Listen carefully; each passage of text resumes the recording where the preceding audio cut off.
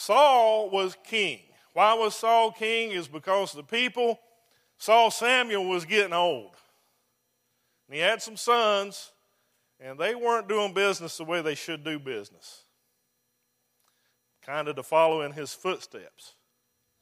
And all these other places around, they had kings, so the people was getting farther away from God, and they were wanting a king to rule over them.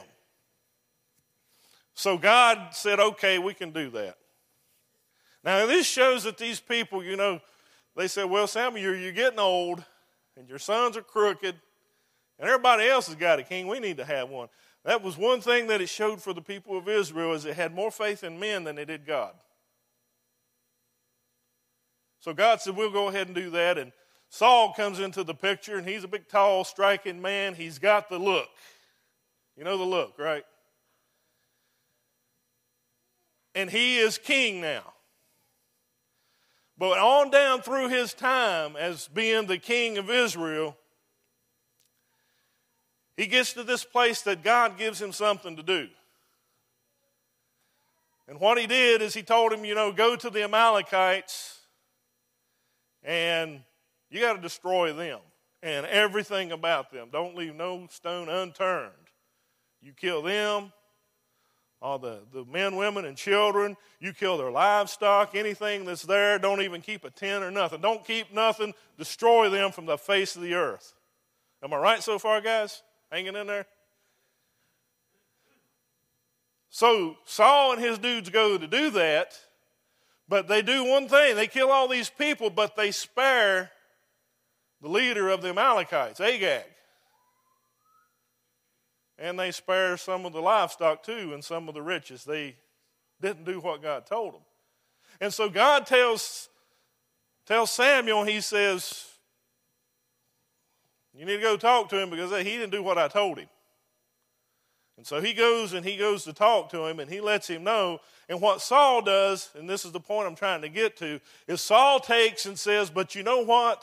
We took these things and we kept these things so that we could offer sacrifices to God.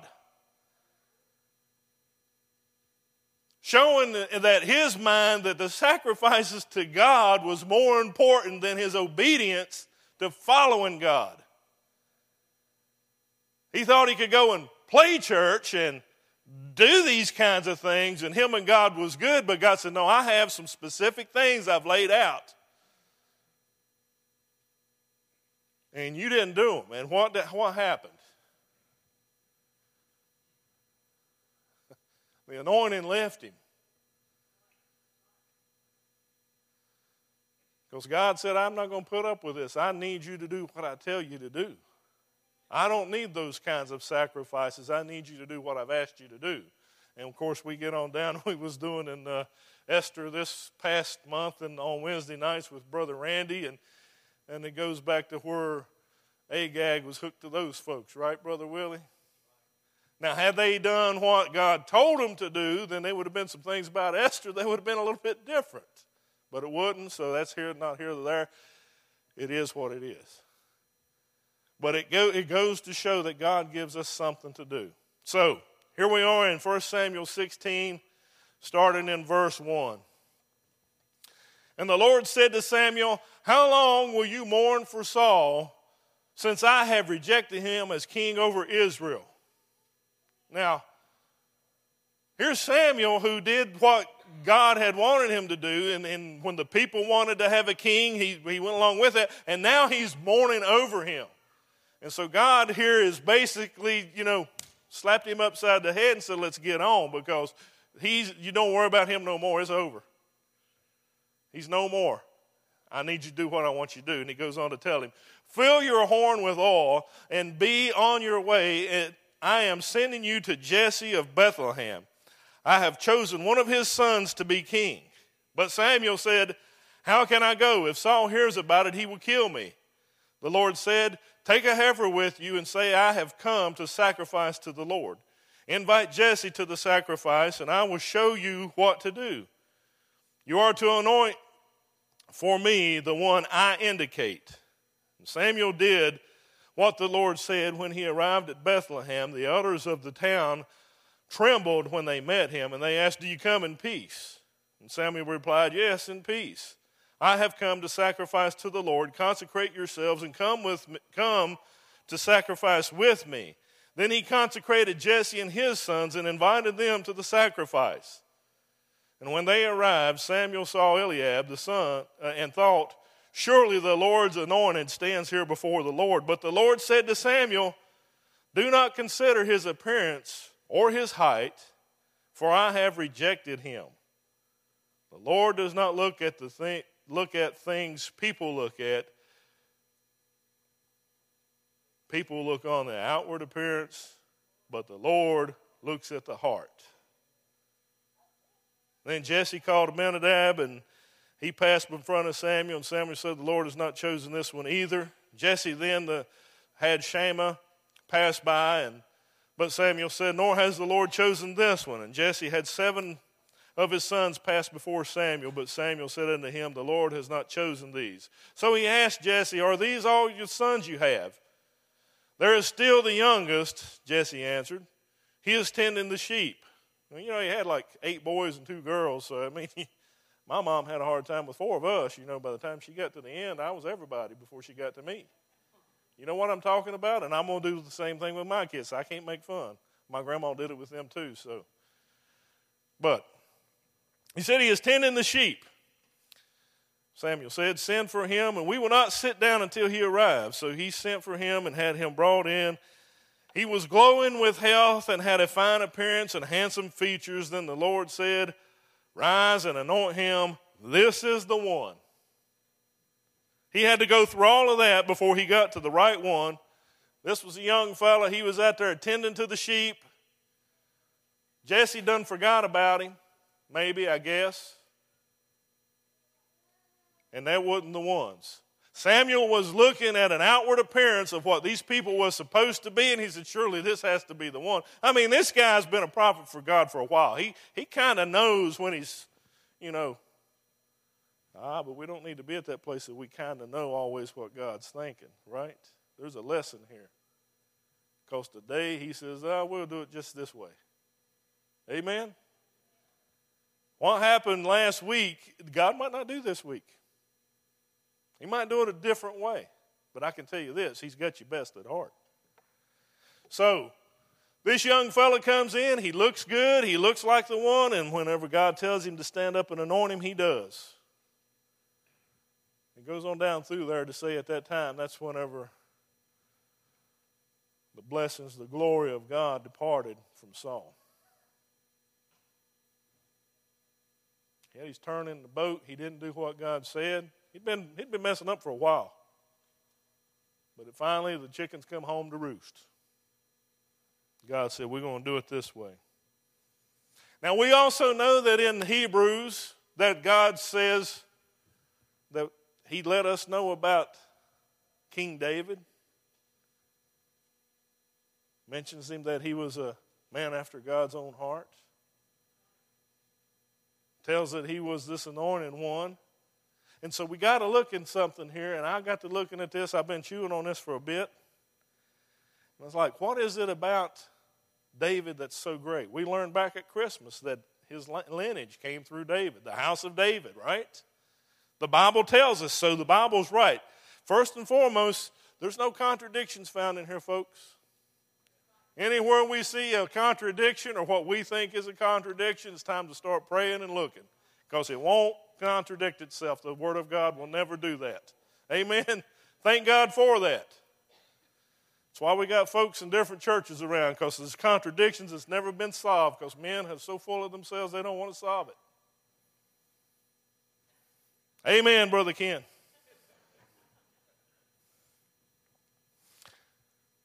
But we find out there's something about this young man who had something going on, because God was able to see his heart. That's the key there. You see, I could have come in here this morning dressed up in blue jeans and cowboy boots with a hat on and my old dirty gardening shirt that's got mater stains all over that won't come out, and could have preached the same word this morning, but maybe for some they wouldn't be able to receive it because I'm not fitting the mold that's supposed to be. Amen? And that same kind of mindset and that same kind of thinking takes us to where we start categorizing people who can receive salvation. It's that same kind of thinking that gets in us. I was talking with somebody yesterday that was trying to help somebody with something. And the question was, well, what do I say? What does the Bible say that's what I always try to do. When somebody asks, I try to, well, what does the Bible say? I can tell you what America says. I can tell you what Mom and Dad taught me growing up and my family taught me, and they may have even attached a little Jesus stuff on the side of it. But what does the Bible say?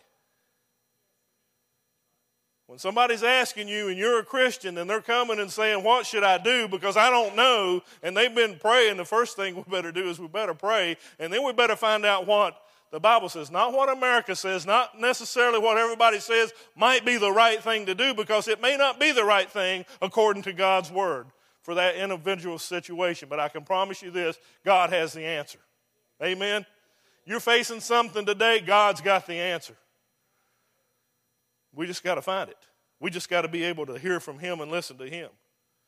And so, with that being said, we have to walk through this life depending on that. We have to depend that God is sovereign and that God has all those answers. Amen? There's nothing we'll face that He can't lead us and guide us through. And so, in Psalm 62:6 says, truly, He is my rock and my salvation. He is my fortress. I will not be shaken. My salvation and my honor depend on God. He is my mighty rock, my refuge. Trust in Him in all times, you people. Pour out your hearts to Him, for God is our refuge.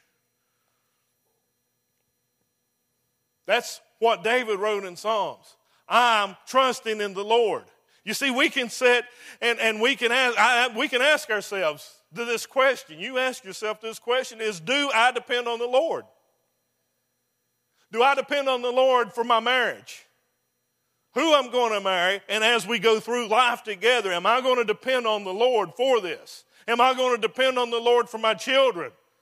I may want Megan to grow up and be a doctor, but God says I don't want her doing that. I need to be dependent on God to lead her where she needs to go, who she's going to be with. It doesn't matter. Do you depend on the Lord for your needs? You see, he was looking at David because he was a man after his own heart. He was looking at his heart. He didn't look at his outward appearance. He was a shepherd boy. He was a little kid. But He anointed him as king. And so we want to see what was inside of that heart. Do we depend on God for those things I mentioned, or do we constantly worry about how they're going to work out?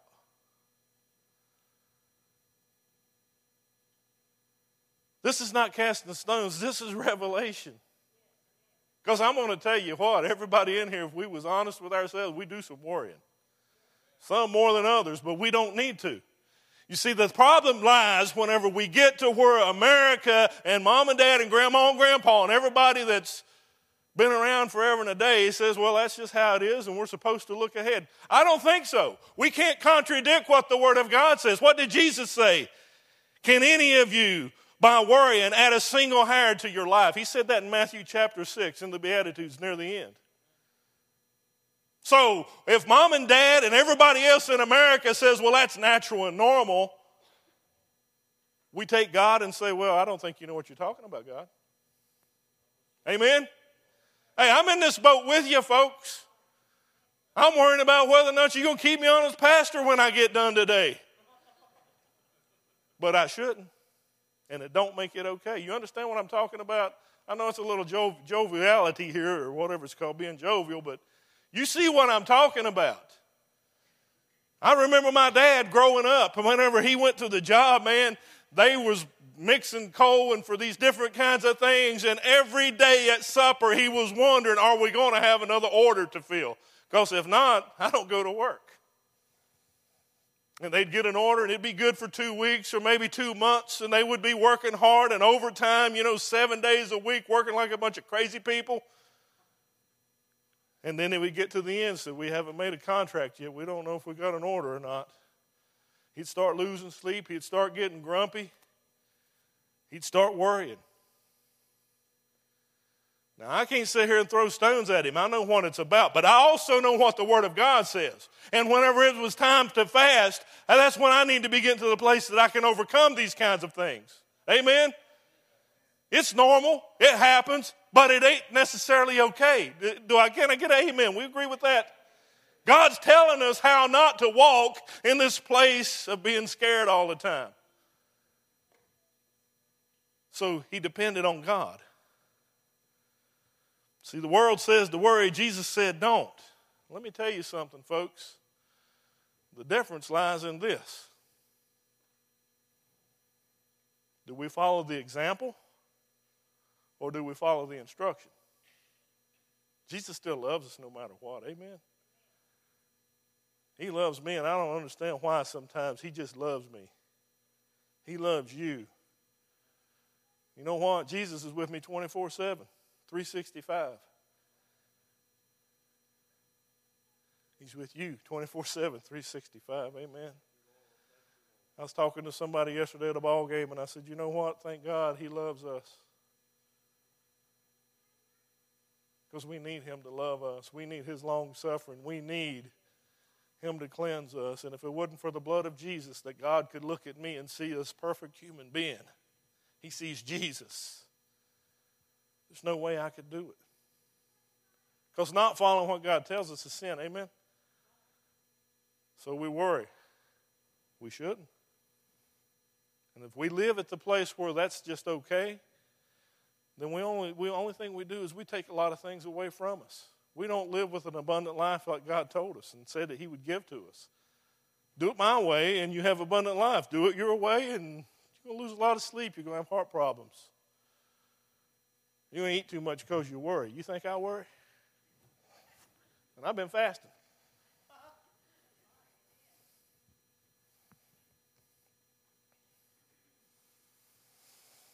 He had a heart of obedience in Psalm 40:8. I desire to do your will, my God. Your law is within my heart. In Psalm 119:11, I have hidden your word in my heart that I might not sin against you. And you may be sitting there going, if he was so obedient to God, how in the world did he step out of the palace down to the lady in the bathtub called Bathsheba and all that mess happen? How did it happen if he was so obedient to God? I don't know. Because he is a man that was born of flesh. That's how it happened. That's why he had a lot of mistakes, but he had one thing that was going on. You see, King Saul, whenever Samuel came to him, he made excuses. He blamed somebody else. He had, well, this is a religious thing we're doing here, and God wouldn't buy it. What did David do? Read Psalm chapter 51. We're not going to do that, but make that in your notes and read that today. Read it over and over and over till it gets inside of you, because that's him talking with God. You see, the sin that happened in his life was so great. The sin that happened in his life, it tore him up inside. That when he came to God, he saw what it did to God. He hated the fact that this sin hurt God. That's what was going on. He saw that. He couldn't change what had happened. It done happened. Well, God had something going on with him. He must have had some forgiveness happening, because he continues to mention him all throughout the rest of the Old Testament and the New Testament, and says, by the way, your Messiah, or your Mashiach, has come through this line of this king, the one who I have chosen. Yeah, he was obedient to God. He fell down.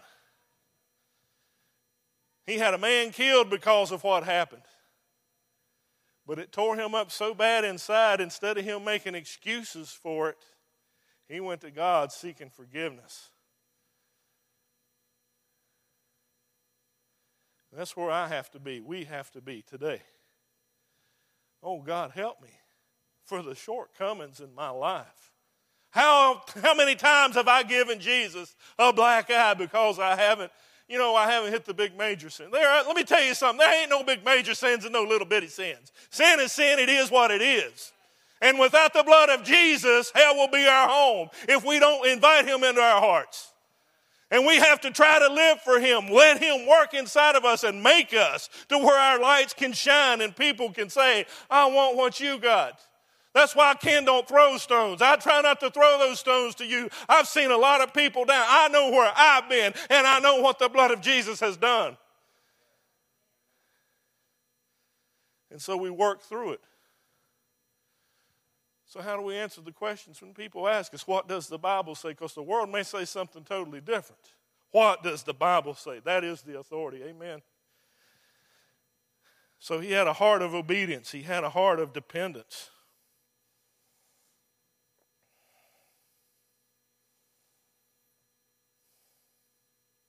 And he had a heart of servanthood. In Psalms 89 and 20, I have found David my servant. With my sacred oil I have anointed him. You see, servanthood is humility in practice. You show me somebody who everybody says is such a humble person and they ain't serving Jesus and serving others, I'll show you a hypocrite. Boy, that got quiet. I figured we'd have like 8,000 amens on that one.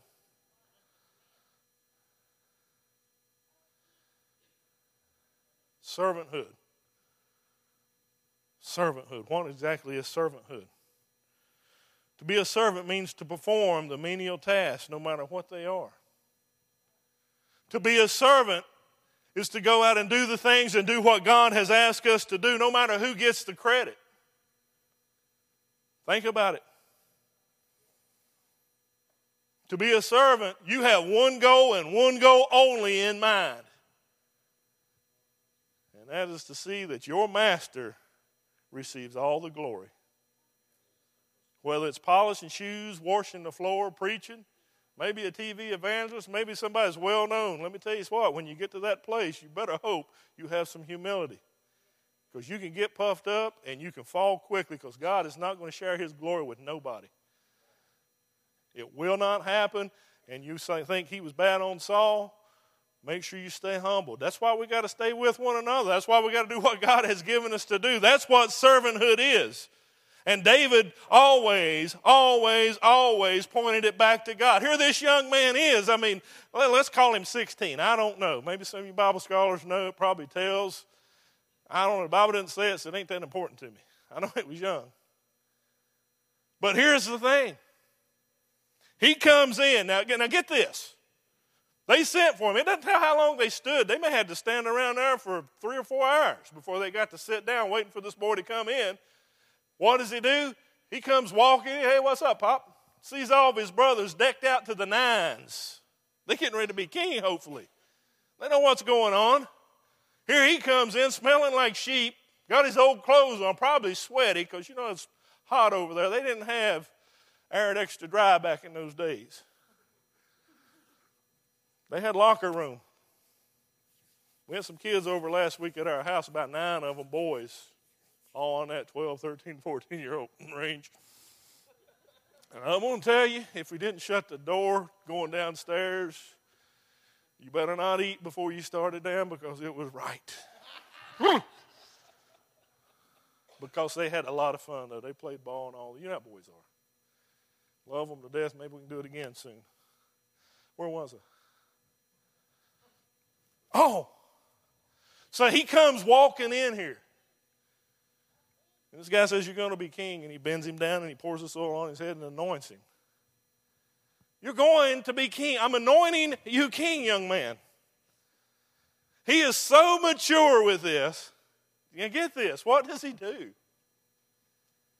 He goes on back out and watches the sheep. If it had been me, I'd have been heading on down to Jerusalem and see what kind of palace I was going to have. Been making up new business cards. Hey, I'm going to be king. He didn't. He went right back out to the herd. Whatever you want. He was sent back out to watch over those sheep. God had called him to watch over those sheep. That's what he was going to be doing. You see what I'm talking about? You know, I don't want any glory. No, it's to God. I told you I was going to sit with you. Be like the radio. You don't need to see me. Just hear. You see, he didn't he didn't receive what a lot of folks will receive. You know, he wasn't looking for me. He wasn't looking to receive a pat on the back. You know, you can go over there and serve in the nursery this morning, and we thank the Lord for those of you that are doing that. We need more. You want to serve? There's a way to serve. These folks up here in the sound booth, you know, they've been sick. George has been working. We need somebody to learn that so that we don't get caught one Sunday with nobody to do it. Now, we can still have church whether we turn the system on or not. Amen? All we need is the Word of God. And read, and we can sing, snap our fingers, stomp our foot, whatever we want to do. But we have that. It'd be good to be able to use it, right? God blessed us with it. So this is an opportunity. This is 20%. You can serve with the children. You can serve by learning this up here. Brother Jeff and Brother George would be excellent teachers to help these guys out. That was a plug.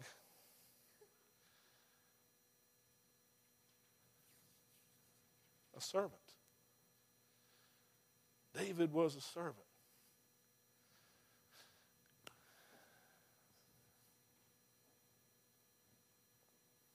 That was what was going on in his heart. So, servant's heart, obedience, the total dependence upon God. Jesus said in Mark 9:34, but they kept quiet because on the way they had argued about who was greatest. Sitting down, Jesus called the 12 and said, anyone who wants to be first must be the very last and the servant of all. You want to be first in God's eyes, you got to be the servant of all. Let me get that for you. Let me help you with that. It becomes our way of life. And then people can see who Jesus is through us. In Psalm 78 and 70, he chose David his servant and took him from the sheep pens, from tending the sheep, and brought him to be the shepherd of his people Jacob, of Israel, his inheritance. And David shepherded them with integrity of heart. With skillful hands, he led them. He had integrity in his heart. You know what integrity is? Somebody blurt it out. Huh? Honest. She's been paying attention for 76 years. Woo! Honest. God said that he was honest. It's in the Word of God, and therefore it's true.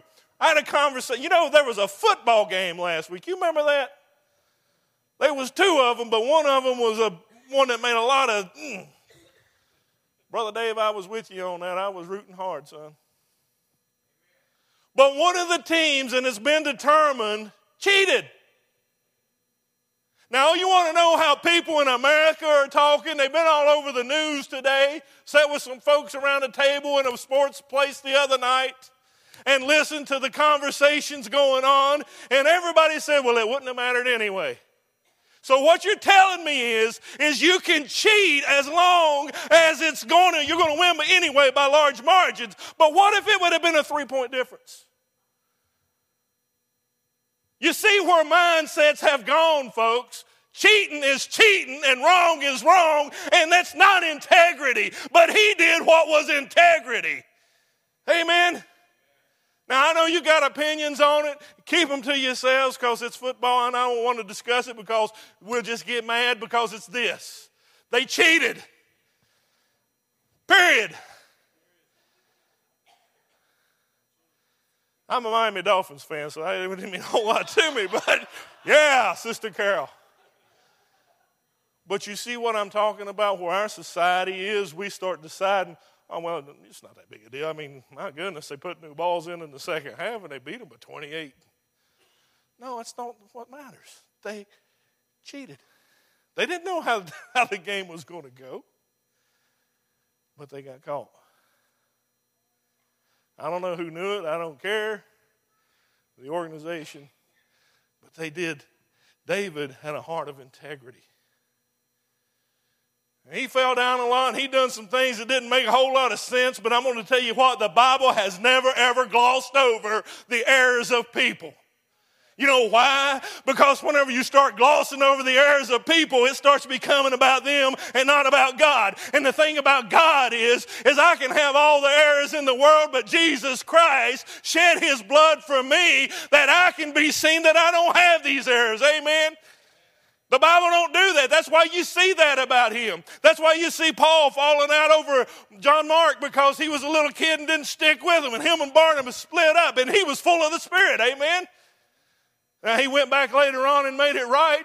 That's why we see all the examples in the Bible of people who were not perfect. God don't want you to be perfect. He ain't looking for your perfect heart. He's looking for your willing heart. I believe there was a place in the Bible where Jesus said, "Where are your accusers, woman?" You remember they had stones? Well, they're not here. Well, then neither do I condemn you. Now, let me tell you something. If Jesus Christ can say that, you and me certainly can. Amen? That's the kind of heart he's talking about. I got a question for you. Brother Danny and Sister Allie, could y'all play us something? We called it audible. We just changed it at the line.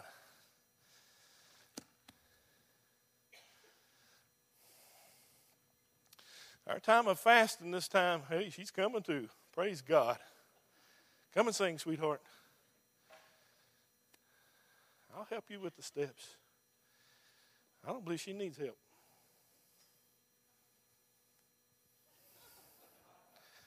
You can't say no to that, boy. I'm going to tell you what. And can I tell you how cute that was? Look at that face. Look at that face. But you know how cute that was? That's exactly how Jesus Christ sees you and me. Whether you're 2 foot tall and got dimples, whether you're 6 foot tall, 150 years old and got wrinkles, that's what he sees. And we'll reach up and let him help us. Let him lead us and guide us. Let him cleanse us. Oh, just think how life will be. In our time of fasting, it's been to get closer to God. Getting closer to God means the mirror comes up. And when the mirror comes up, God's saying, I love you so much. I want you to look just like me. Let me work with you. And if you say no, he's going to still be there as long as you're loving him and you're trying. You see, he wants somebody who's striving. Amen. Got a question. You ask this of yourself. I'm going to say it with the word you in it, but ask yourself, you look in the mirror to the guy or the gal in the mirror in the next several weeks or days. I hope this sticks with you. And ask this question. What's in your heart? What's in your heart? You two getting ready to tie the knot soon? Stand in that mirror and ask that question to that guy or that gal you're looking at. What's in your heart? Brother Gene, you've been around a long time. You've done a lot of preaching. I didn't mean it that way. But you know what? You ain't done yet. You ain't done yet. You haven't been called to heaven yet. You still got work to do.